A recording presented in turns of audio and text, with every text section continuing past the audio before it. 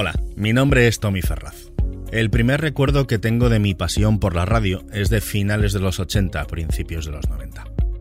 Cada verano mis padres, mi hermana y yo viajábamos en coche desde Madrid hasta Bélgica para visitar a mis abuelos. Las autopistas de Francia habrían sido aburridísimas si no hubiese sido por las horas que pasaba escuchando Energy, Fan Radio y Europa 2. Años después, hice realidad mi sueño de trabajar en radio.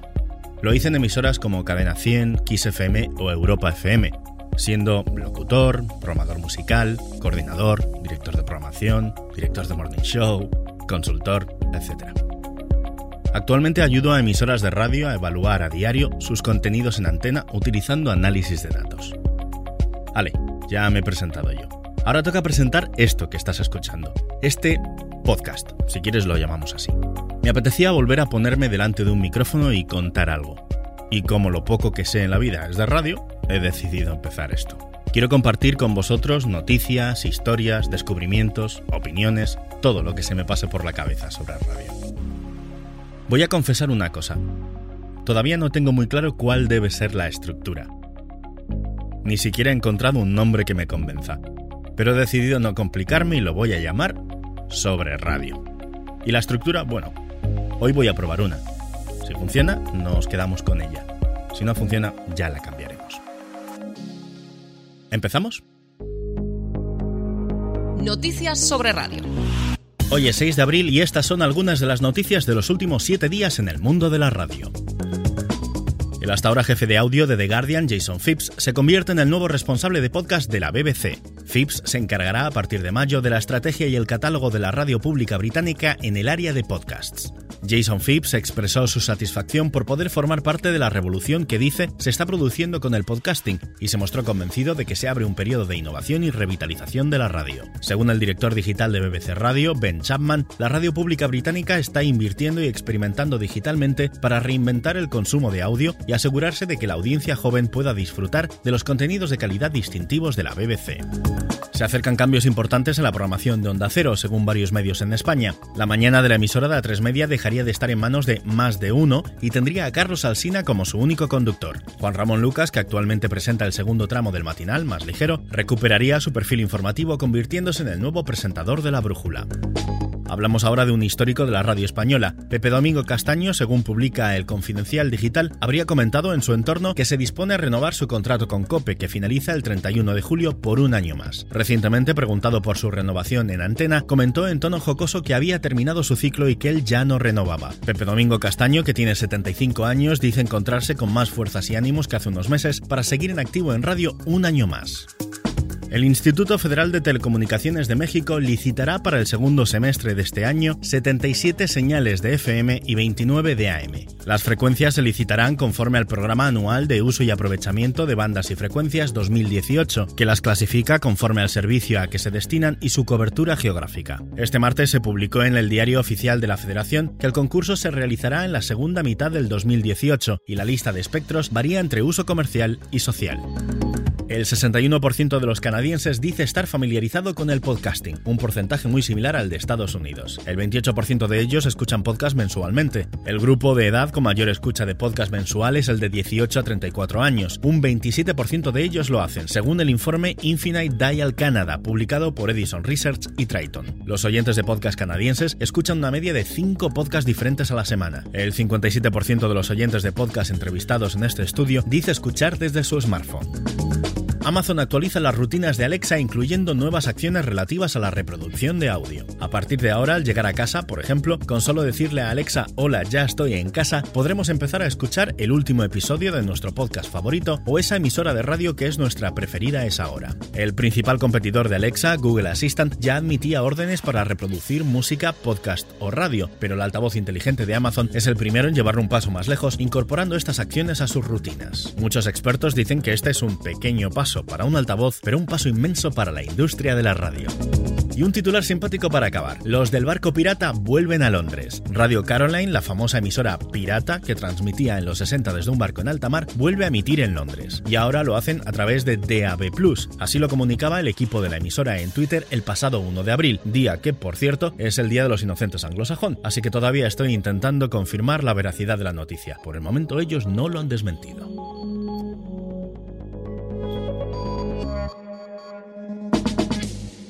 Voy a intentar que mi voz no sea la única que escuchas en cada episodio de Sobre Radio. Mi intención es invitar en cada programa a una voz del mundo de la radio con cosas interesantes que compartir.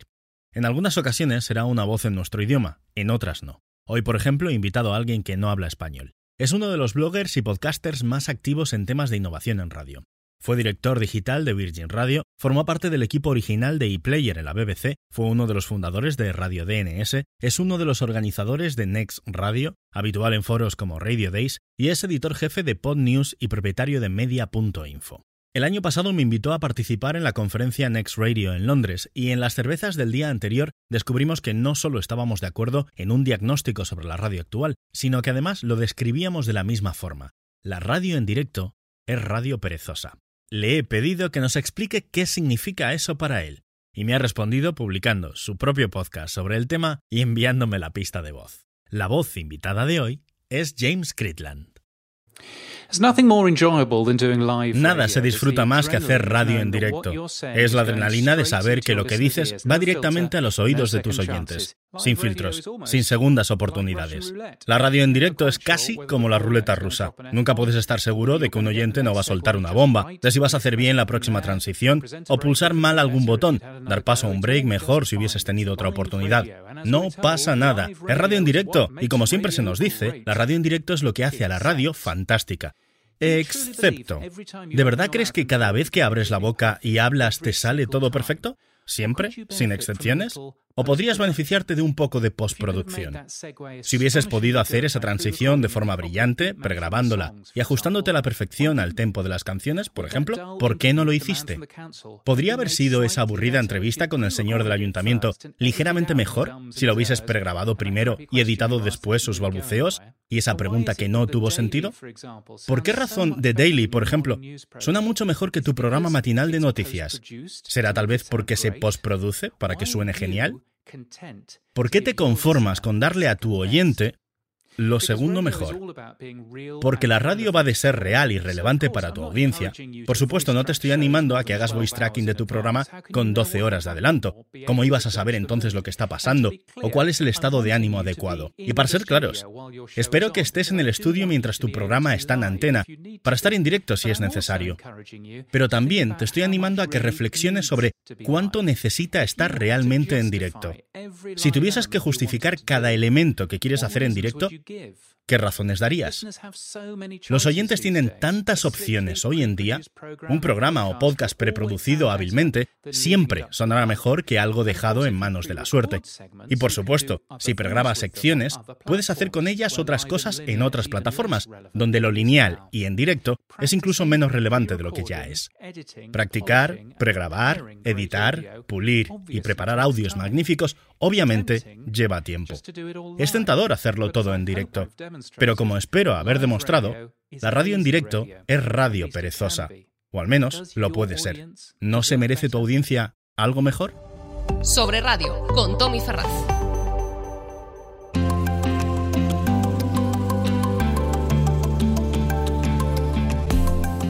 Una de las cosas que haré en cada episodio será compartir mis pensamientos sobre radio en voz alta.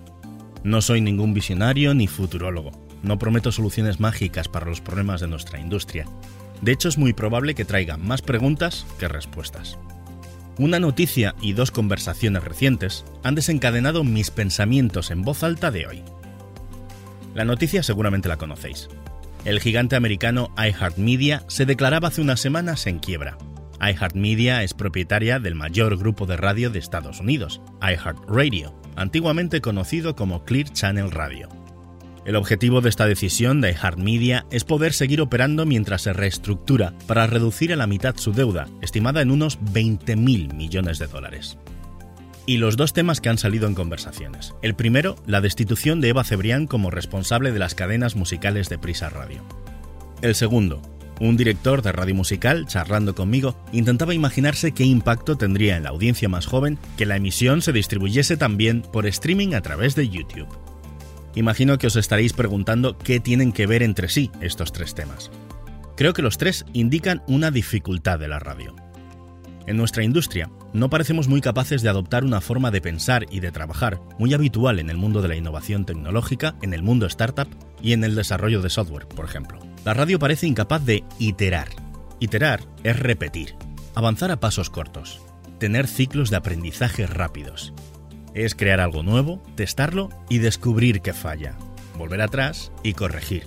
Testar de nuevo y descubrir algo más que no funciona, y así una y otra vez, repitiendo siempre el mismo ciclo: crear, testar, aprender. Clear Channel Radio decidió en 2008 responder al descenso continuado, tanto de horas de escucha de radio como de ingresos publicitarios de sus emisoras musicales, lanzando un servicio de streaming musical que compitiese con Pandora y modelos de negocio similares a Spotify. Lo llamó iHeartRadio.com. En algo menos de 2 años, iHeartRadio.com se convirtió en la plataforma todo en uno del grupo, hospedando, además del servicio musical personalizado, el streaming de los cientos de emisoras de radio de Clear Channel. Ese mismo año crearon, con el mismo nombre, iHeartRadio, su festival de música. Al 4º año lanzaron los canales 24/7 News, servicios de noticias, información meteorológica y de tráfico en 15 grandes ciudades.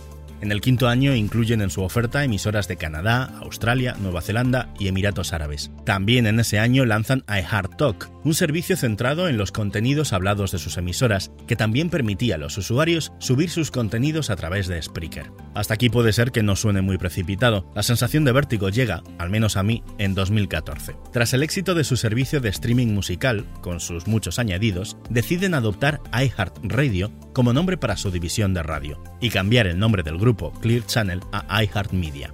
El servicio de streaming personalizado y la organización de eventos con artistas pasan a ser sus 2 principales productos. Todo esto en 6 años. Tiempo en el que los gastos se dispararon, las ventas continuaron descendiendo y por tanto la deuda se los comió. Ahora paso al tema de Eva Cebrián en Prisa. En el último mes he escuchado cosas como que Eva Cebrián consiguió cargarse en unos años la marca de radio musical más fuerte y con más historia del país, los 40, que el posicionamiento musical de los 40 no tenía ni pies ni cabeza, etc. He visto alivio en gente de Prisa y consternación en la competencia por los cambios en la dirección de musicales de Prisa Radio. No voy a entrar en eso. Al igual que con el caso de iHeartRadio, hay que reconocerle a Eva Cebrián la valentía en lanzarse a probar cosas nuevas. Por ejemplo, se atrevió a darle un giro a la comunicación de los 40, supo ver una oportunidad para la radio en la figura de nuevos comunicadores, conocidos por sus canales de YouTube y no por su experiencia en radio. Y sinceramente, creo que atreverse a probar cosas nuevas es siempre admirable y positivo. El problema surge cuando lo innovador no se trata como un experimento. Requiere estar aislado y limitado. Tenemos que prepararnos para la posibilidad, probabilidad incluso, del resultado fallido. Hacer cambios a toda velocidad y en muchos frentes a la vez tiene más de imprudencia que de innovación. Y por último, la conversación sobre YouTube. Un director de radio musical y yo hablábamos sobre el éxito de Operación Triunfo, tema recurrente en España en los últimos meses. Hablábamos de lo bien que había combinado Yes Music, el directo en YouTube, con la subida de contenidos on demand a esa plataforma y redes sociales. Nos planteábamos si tendría sentido hacer algo similar en radio para atraer o retener a la audiencia joven. Y me confesaba que ya lo habían estudiado internamente, pero que les habían frenado los costes para adecuar el estudio de radio, incorporando sistemas de vídeo, realización automatizada y sobre todo el encaje de las canciones emitidas con sus vídeos musicales. Como he comentado antes, últimamente soy más de hacer preguntas que de dar respuestas, así que solté unas cuantas. ¿El oyente joven va a estar mirando a la pantalla todo el rato o va a escuchar teniendo el streaming de fondo? ¿Qué tenéis en pantalla en la aplicación móvil de la emisora? ¿Podéis empezar ahora teniendo en pantalla solo la información de artista y título y ya iréis solucionando los demás problemas más adelante? Le cambió la cara y respondió: hostia, pues tienes razón. De ahí saltamos a hablar de lo diferente que es la mentalidad de radio y la de una startup, algo que yo mismo he tenido que descubrir en los últimos 4 o 5 años. No voy a profundizar en eso, nos llevaría mucho tiempo hablar de la metodología Lean Startup, pero uno de sus principios más fundamentales es la iteración, esos ciclos cortos de aprendizaje sobre los que estoy pensando hoy en voz alta. En radio tenemos que hacer un gran esfuerzo para cambiar el chip. Estamos acostumbrados a querer hacerlo todo a lo grande. Dicen que lo perfecto es enemigo de lo bueno, pero en radio nos cuesta mucho pensar de esa forma. Tal vez seas padre o tío, como es mi caso. Tengo 2 sobrinos gemelos que están en edad de empezar a andar. Se ponen de pie, comprueban que se sostienen solos y prueban a dar un paso, 2, 3 como mucho, y se caen. Ponen las manos en el suelo y ale, a gatear otra vez. Pero en media hora lo volverán a intentar. La innovación es algo similar. Vamos a hacer algo que no hemos hecho nunca. Tal vez no lo haya hecho nadie. No sabemos muy bien cómo lo vamos a hacer. Vamos a probar. Y lo haremos en pasos muy pequeños. ¿Por qué? Porque vamos a fallar. Algo se romperá o no funcionará. Y tendremos que levantarnos y volver a intentarlo. Crear, testar y aprender. Y repetir. Crear, testar y aprender. La innovación requiere de este proceso iterativo, pero no solo la innovación tecnológica, la creativa también, y la mejora y crecimiento personal también. Pero de eso, mejor hablamos otro día.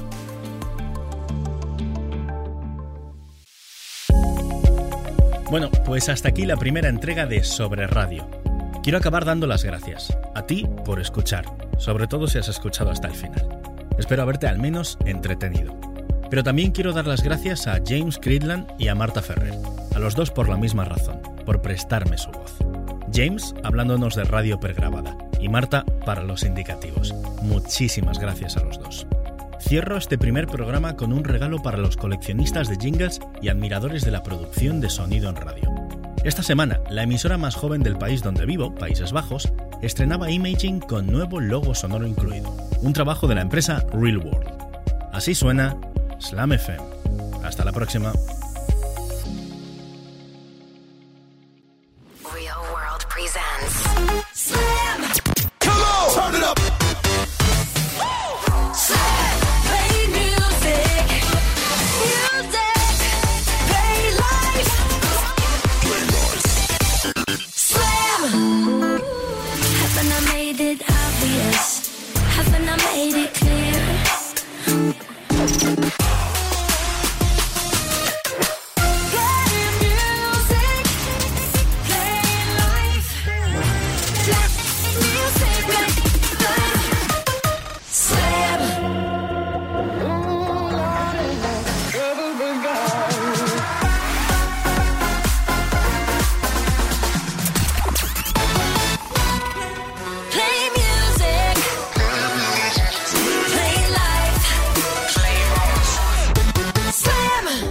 From the east side of America. Play music, play life. Slam, don't give up.